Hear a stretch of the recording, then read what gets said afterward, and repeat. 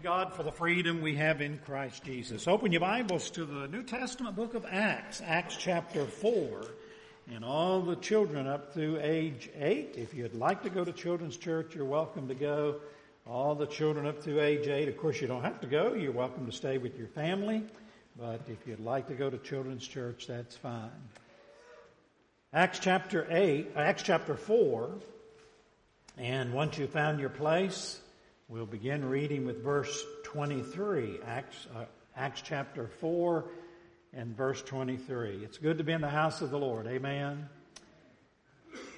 We're entering the week of July the 4th. Our nation is celebrating its 243rd birthday. That's since 1976 and the signing of the Declaration of Independence. That's not very long, really, and yet some of us, I was thinking, I was born 1950. I've had the privilege of living the last half of the 20th century, and so far 19 years of the 21st century. And remember Y2K? Man, it's as clear as if it was yesterday. It's been 19 and a half years ago, hadn't it? We thought the world was coming to an end, and here we are 19 and a half years later. Aren't you glad God's in control? Amen. But we're celebrating our nation's birthday. All across America today, many are praying for our nation. We mentioned in Sunday school this morning that one ministry is calling a call to fall, calling on Christians to fall on their knees today. And we took some time in Sunday school this morning and took some time to pray for our nation. And whether you literally get down on your knees or not, the main thing is that your heart is humble before God. And there's certainly nothing wrong. It's good for us to get down on our knees and pray if we're able to do it physically. And all across America, there are groups of Christians just like you and me who are taking time literally to get down on their knees and humble their hearts and cry out to God for America. He's the answer, amen. He's the only answer for America. So I hope this week you'll take time to pray for your nation, pray for your leaders. If you've got your Bibles open to Acts chapter 4, I'm going to begin reading with verse 23. I'll read aloud if you follow along, please. Acts chapter 4, verse 23. And being let go, they went to their own company and reported all that the chief priest and elders had said unto them. And when they heard, they lifted up their voice to God with one accord, and said, Lord, thou art God, the God which made heaven and earth, the sea, and all that in them is. And God, you also by the mouth of your servant David has said, why did the heathen or the nations rage, and the people imagine vain things? Why even the kings or the rulers of the earth stood up, and the rulers were gathered together against the Lord and against his Christ. For of a truth against thy holy child Jesus, whom thou hast anointed, both Herod and Pontius Pilate with the Gentiles and the Jews were gathered together for to do whatsoever thy hand and thy counsel determined before to be done. And now, Lord, behold their threatenings, and grant unto thy servants that with all boldness they may speak thy word, by stretching forth thy hand to heal, and that signs and wonders may be done by the name of thy holy child Jesus. And when they had prayed, the place was shaken where they were assembled together, and they were all filled with the Holy Ghost, and they spake the word of God with boldness. And the multitude of them that believed were of one heart and of one soul. Neither said any of them that aught of the things which he possessed was his own, but they had all things common.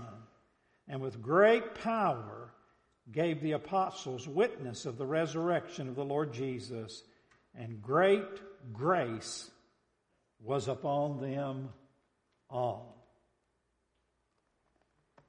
I mentioned that we as a nation are celebrating our 243rd birthday this week. Now that's a long time, 243 years. When we open our Bibles to the book of Acts, we're going back approximately 2,000 years. You and I are living now in the 21st century. 19 and a half years of it have gone by already. It's history. we open up our Bibles, we go back to the first century of Christians. And by the way, isn't it wonderful? You know, we just read here where the hand of God is accomplishing His purposes. And even Jesus Christ is the centerpiece.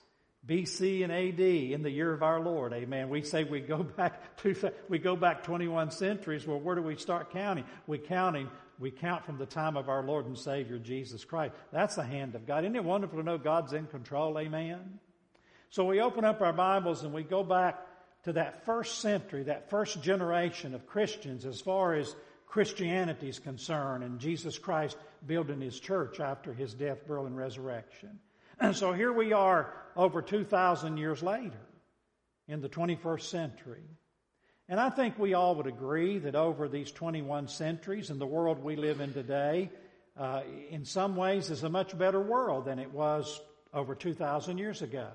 And what I mean by that is that directly and indirectly, as generations have come and gone, and as God in His providence has allowed the Bible to be printed, look at all that we have in our world today as far as medicine and as far as hospitals and science and every area you could mention, and much of it has been brought about because of Christianity and Christian organizations and so forth. And yes, so we could say that over all the way from the book of Acts up to the day, that our world, that the truth of the Word of God and Christianity has... Now, a lot of harm's been done down through those 21 centuries in the name of not true biblical Christianity, but under the umbrella of what man calls Christianity, a lot of damage and harm's also been done. But a lot of good's been accomplished. And we could say, generally speaking, the world's in a better place today after 21 centuries of Christianity. Are you with me? But I tell you what, we're fooling ourselves if we think this world still loves God and loves Jesus. Amen? Because man is still a depraved sinner. And the heart of sinful man still hates the God of the Bible and still hates the truth of God and still hates the true Jesus Christ of the Bible and still hates godliness and holiness as much as it ever hated it. Amen? Because man is still as much a sinner today as he was 2,100 years ago. Now, here in Acts chapter 4, the chapter begins, if you'll glance back at the first couple of verses, Acts chapter 4, verse 1, and as they, that is the apostles and Christians, as they spake unto the people, the priests and the captains of the temple. By the way, these are religious leaders, not political leaders. That even makes it worse. Acts chapter 4, verse 1. And as they spake unto the people, the priest and the captain of the temple and the Sadducees came upon them, being grieved about something. What in the world are they so upset about? That they taught the people and preached through Jesus the resurrection of the dead. I preached a sermon on that years ago called Believers and Grievers. You're either going to believe it or you're going to grieve. Amen. And the world hasn't changed a bit. Believers and grievers. And so, they arrest the apostles, they put them in jail, and these early Christians here in Acts chapter 4 verse 10 says, Be it known unto you and all the people of the whole nation that by the name, the authority of Jesus Christ of Nazareth, whom you crucified, whom God raised from the dead, even by Him doth this man stand here before you whole. And how do they respond to that? Well, if you glance over to verse 18 of chapter 4, and they called them and commanded them not to speak at all, nor teach in the name of Jesus Christ. You know what? Sounds like some of that's happening in America, doesn't it? And in other places around the world. So even though a lot's changed in over 2,000 years, isn't it something? Some things haven't changed at all. This unsaved world still, now they conjure up their own God, their own Bible, their own concept of Jesus, but the truth of God and the God of the Bible and the Jesus of the Bible is still hated by sinful men as much as ever. Amen? So we look back, what did this first generation of Christians do? And what has every faithful generation of God's people done ever since then? Right up till today. Well, two things very quickly they did in Acts chapter 4. They got news from their government and their religious authorities. No more of this Jesus. Now, you can talk about Allah and you can talk about this Muhammad and you can talk about any other religious leader you want to, but we don't even mention the name Jesus around here. We're on government property. Isn't that sad, folks? Isn't that sad? And that's where we are as a nation and so forth. Well, these early Christians faced the same thing, but we're not dealing with anything different, really. So what did they do? Well, look at Acts chapter 4, verse 23. Acts chapter 4, verse 23. And being let go, they went to their own company and reported all that the chief priests and elders had said unto them. And first of all, number 1, verse 24. And when they heard that, they lifted up their voice to who? God. They lifted up their voices to God. Now this is deep theology. You know what they did? They prayed. They prayed. Now watch what the second thing they did was. And they prayed, and you notice that when you read this, they didn't, and you go back and read that, they didn't pray, God bless Israel, bless America so that our children and our grandchildren can continue to have the American dream and continue to have the freedoms and liberty to cook their hamburgers and bake their apple pies and roast their hot dogs. Not that there's anything wrong with that. But they said, God bless our nation. They lifted up their voices in prayer. Why? Look at verse 29. And now, Lord, behold their threatenings, and grant unto thy servants that with all boldness they may speak what? Thy word.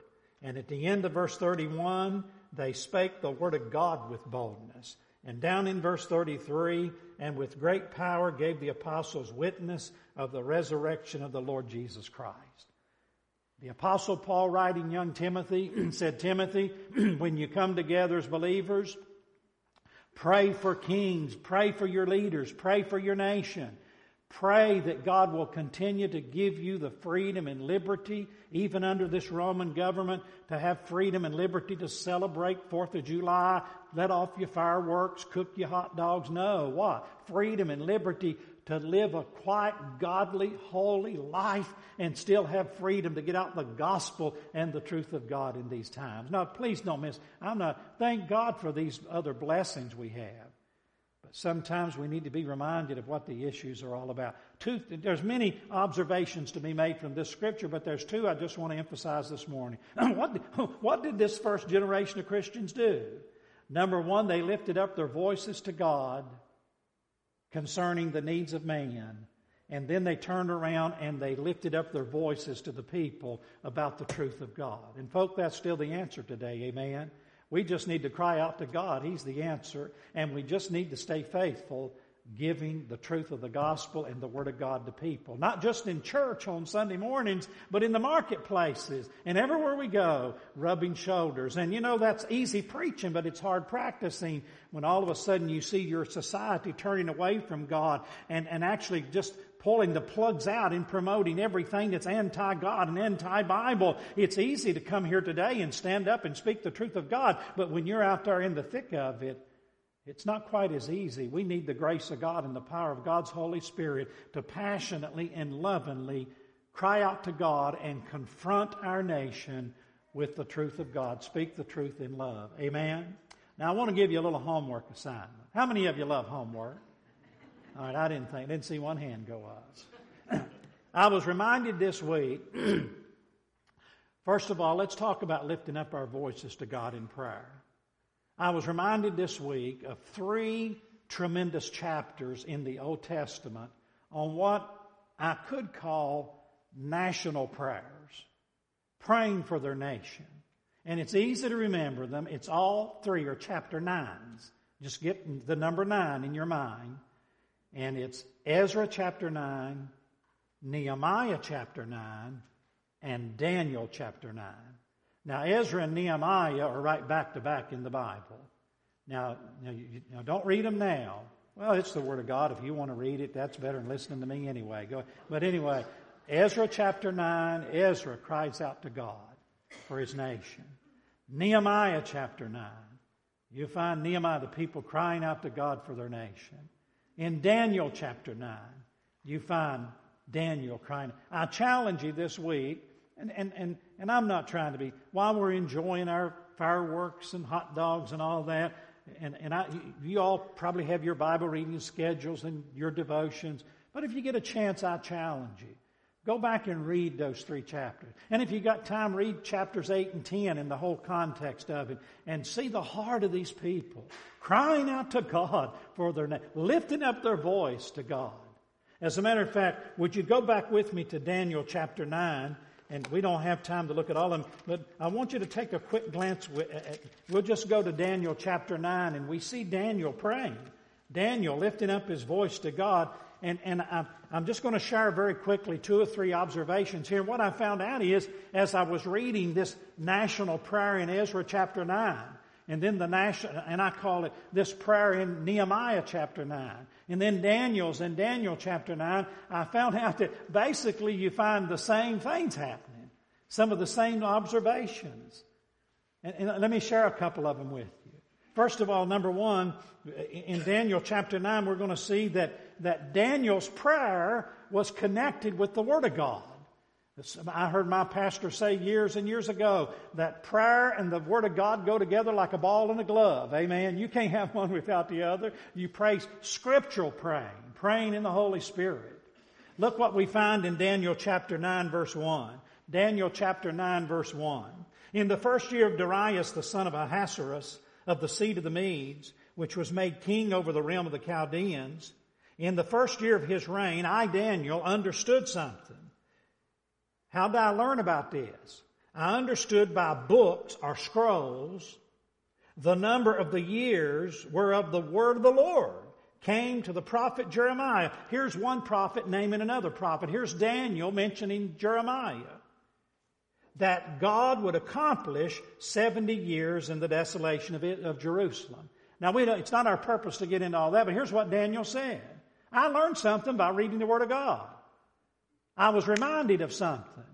Went back and was reading Jeremiah's writings, the Word of God, and I was reminded of something. And it stirred his heart. And it had to do with prophecy, and that's not our purpose, but Daniel chapter 9 is known to have one of the greatest prophecies in all the Word of God, and that's at the beginning with verse 23 and going through the end of the chapter. And usually when we mention Daniel chapter 9, we're focused on that 70-week prophecy and that 70 prophecy. But the first part of that chapter has to do with Daniel's prayer. And Daniel was reading the Word of God, and it stirred his heart. It motivated him, and it motivated him to pray. And in verse 3 it says, Daniel chapter 9 verse 3, and I set my face unto the Lord God to seek by prayer and supplication with fasting and sackcloth and ashes. I'm going to tell you something. If you're not in the Bible, you're not going to be on your knees praying. Amen? And if you're not praying, you're probably not going to spend much time in your Bible. Unless it's just academic, not much spiritually. They go hand in hand, as my pastor said, like a ball and a glove. Amen? And I noticed that in all through the Bible. You read Ezra 9, Nehemiah chapter 9. We need to get back to the Word of God and let God speak to us, and we need to fall on our knees and lift up our voices to God. But notice not only how that in the Word of God, Daniel began to be reminded that God, now watch this, God was accomplishing His purposes.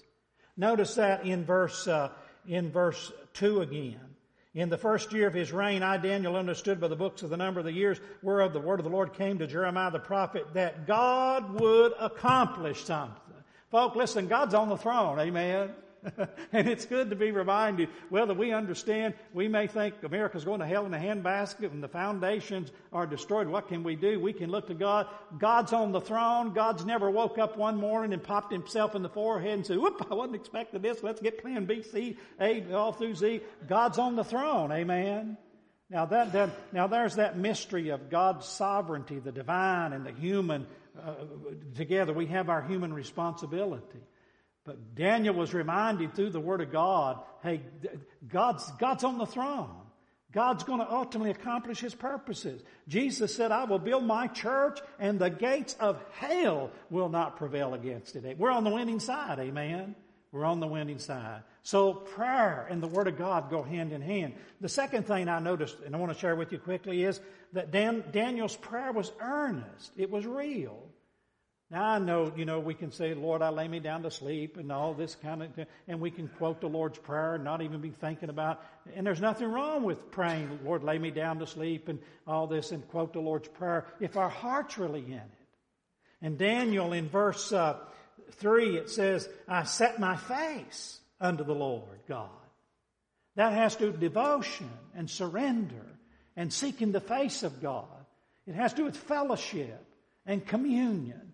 It's more than just, I got to get my 5 minutes of prayer in. It's more than just, man, I got to have my daily devotions today, and all this. Man, his heart was challenged. His heart was burdened. We were reminded in Sunday school this morning in James that the effectual, fervent prayer of a righteous man availeth much. Elijah. And so, if there's ever a time we need God. And these people in Acts chapter 4, that first generation of Christians, man, they were facing some very serious times, weren't they? I mean, basically the Sanhedrin, the religious and political government of their day was shutting them down. And not only that, they still dealt with the world flesh. Did they have any sin back in those days? Oh, I think in Rome and Greece and their culture, they had pretty much every sin we got today. And you know what they did? They said, we better cry out to God, amen. We've got the answer. A man needs the truth. Let's lift up our voices to God and let's get the truth out to our generation. They were earnest. They were sincere in their praying. You'll find that in Ezra 9, Nehemiah 9. And then notice, and let's read a few of these verses here in Daniel chapter 9. And I want you to know there was humble contrition and humble confession before God. Oh, it's so easy for me to point my finger out and say, if that sorry rascal up there in Washington, if she'd get right, he'd get right, or point my finger down here to the governor. It's so, rightfully so, there's nothing wrong with pointing things out. But the place to start's right here, isn't it, folks? Right here. Look what Daniel said in verse 4. Daniel chapter 9, verse 4. And he said, and I'm trying now to just prime your pump this week to go back and read these chapters, all right? Ezra 9, Nehemiah 9, Daniel chapter 9. Daniel says in Daniel chapter 9 and verse 4, I prayed unto the Lord my God and made my confession and said, Oh, Lord, the great and dreadful God. By the way, I'm going to go ahead and give you my fourth point for lack of time. Not only do we see Daniel making his confession, but also all through this, he's constantly bringing out attributes of God, qualities of God, reminding us who this God is that we're lifting our voices. He keeps seeing his own shortcomings and sin, but magnifying the righteousness and the holiness of God. Watch this. Verse 4 again. Daniel 9, verse 4. And I prayed unto the Lord my God and made my confession and said, O Lord, the great and dreadful God. That's awesome. How many of you believe you have a mighty awesome God today? Amen.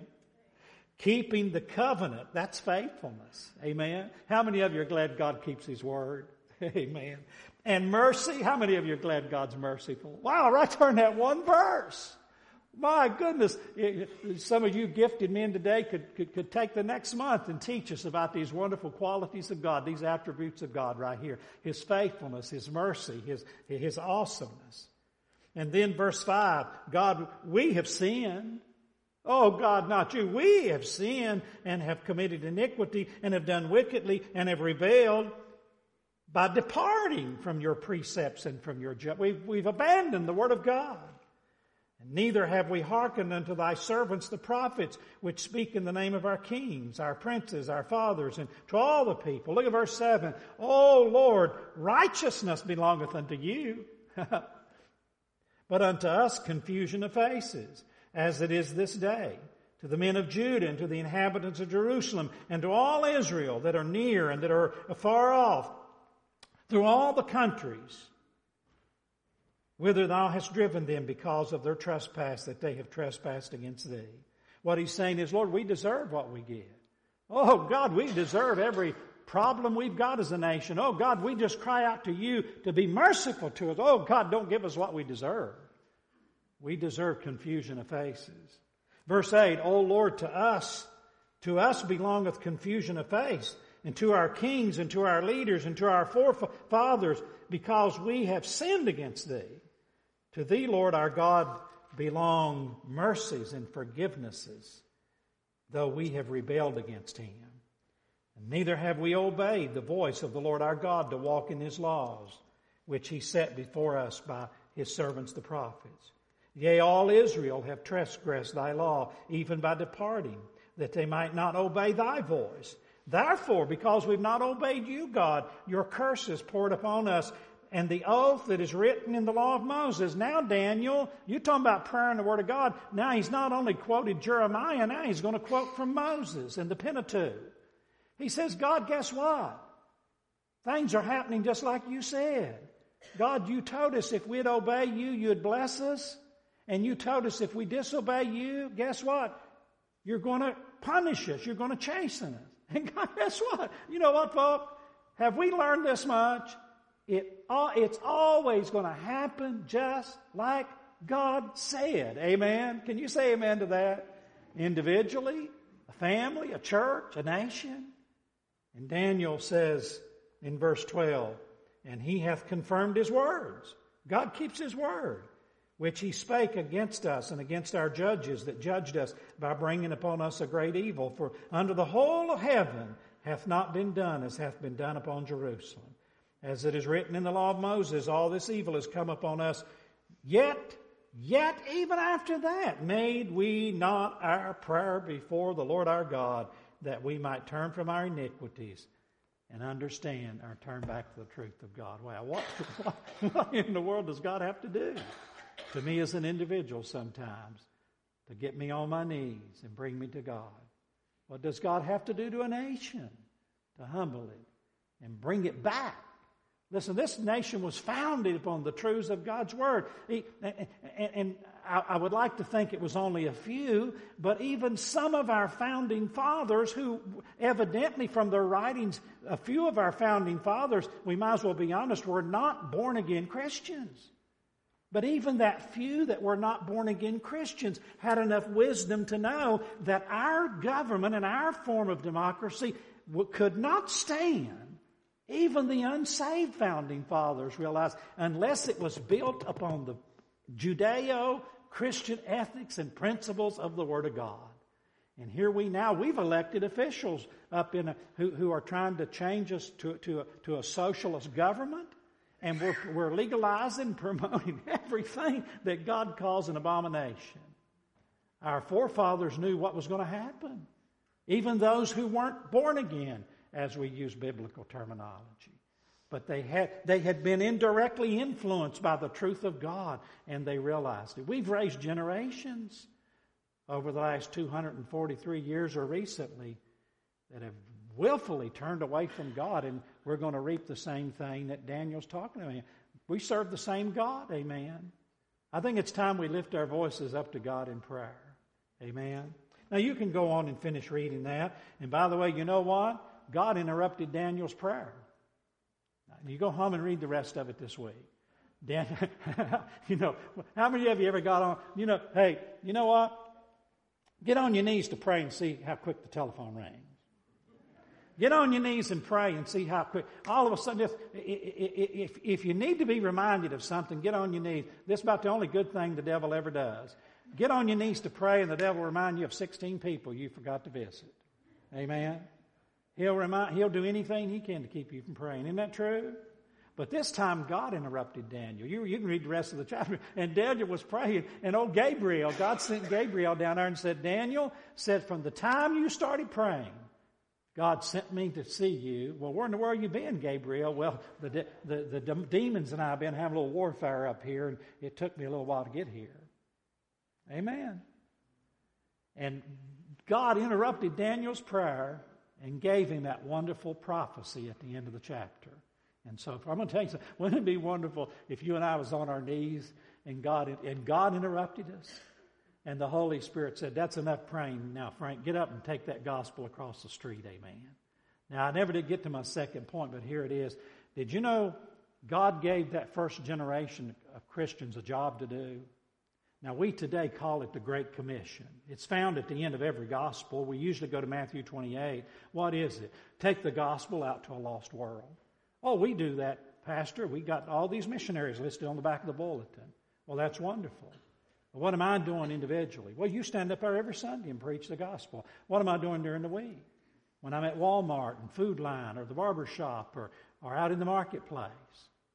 See, we all have, so God gave them a commission, a job to do. And they lifted up their voices to God and they said, now God, may the Holy Spirit give us a burdened heart and a love for souls. And God, help us to and the Great Commission's not just the gospel. That's getting folks saved. That's the beginning. But then bringing them in, discipling them and teaching them to be baptized and yoke up with a group of believers and get involved in a local church and keep that cycle going, serving the Lord. And when issues come up in our individual lives, even as Christians and out in society that's contrary to the Word of God, God, give us wisdom, give us answers, and help us not to back off and be cowards and timid. But in love, let's speak the truth, amen. Let's confront our nation. Let's speak up for the truth of God. And let's be practicing and promoting godliness and holiness in our society. That's what been the light of the world and the salt of the earth is all about. You know, really, when you think about it, it doesn't take a rocket scientist to figure this out. What in the world did that first generation of Christians do when they found out they're living in a world that's hostile to the truth of God just like we are? They lifted up their voices to God, and under the direction of the Holy Spirit, they lifted up their voices to the people with the truth of God, beginning with the gospel. Now, folks, that's what we need to do.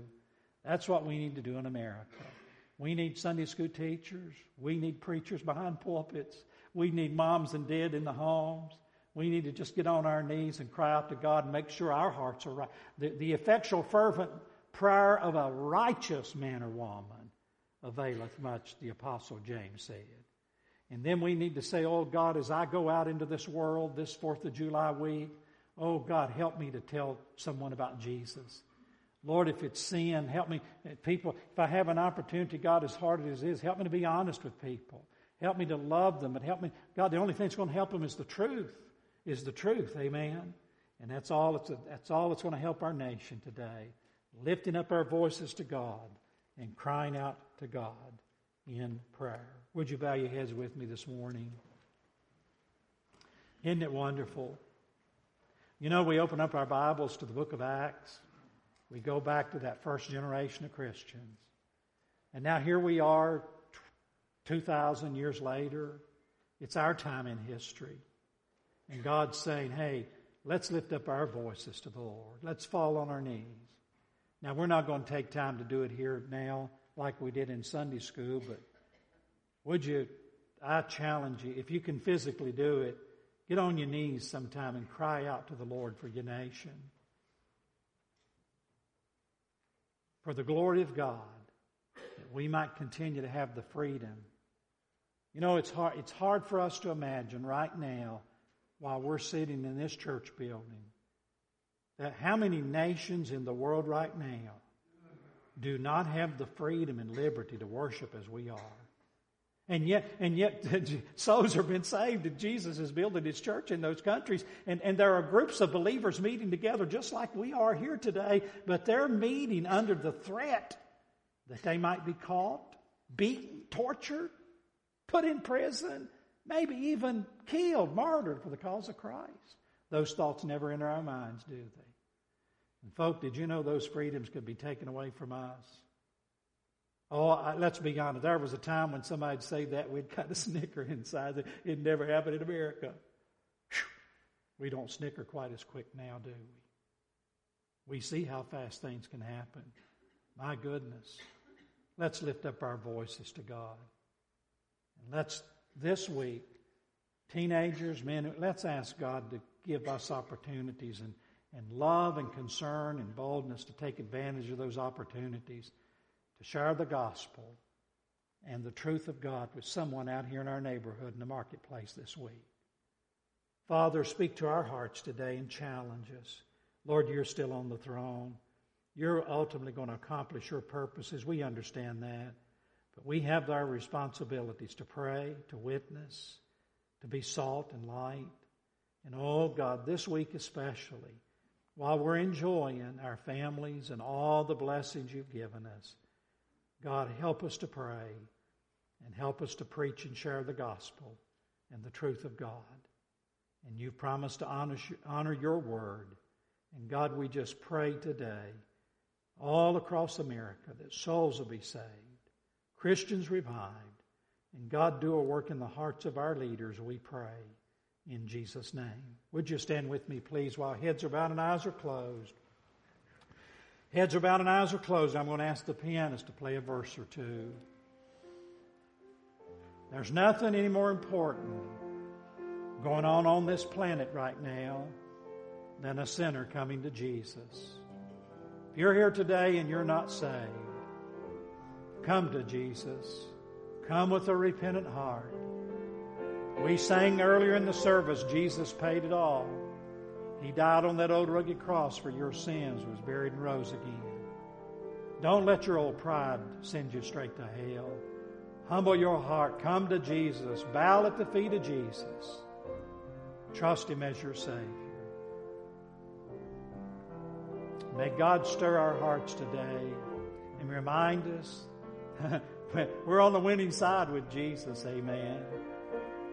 And I'd like to think God still has great things in store for America, for you, me, Valley Baptist Church. And if we'll just keep our hearts right with Him and uplift Him, cry out to Him, exalt Him, just let Jesus be the center of all of it. And tell the world about Him. Just keep telling the world about Jesus. Amen. Living for Him. If we can help you, would you come? Do you need to follow your Lord in baptism? Is there a burden on your heart? Anything at all that we can help you with? Would you come right now? Ask the pianist to just play one more verse and that'll be all. Just lift your voice in worship and cry out to God for your president, your leaders, your nation. And let's ask God to help us to be the salt and the light that our nation desperately needs in these times.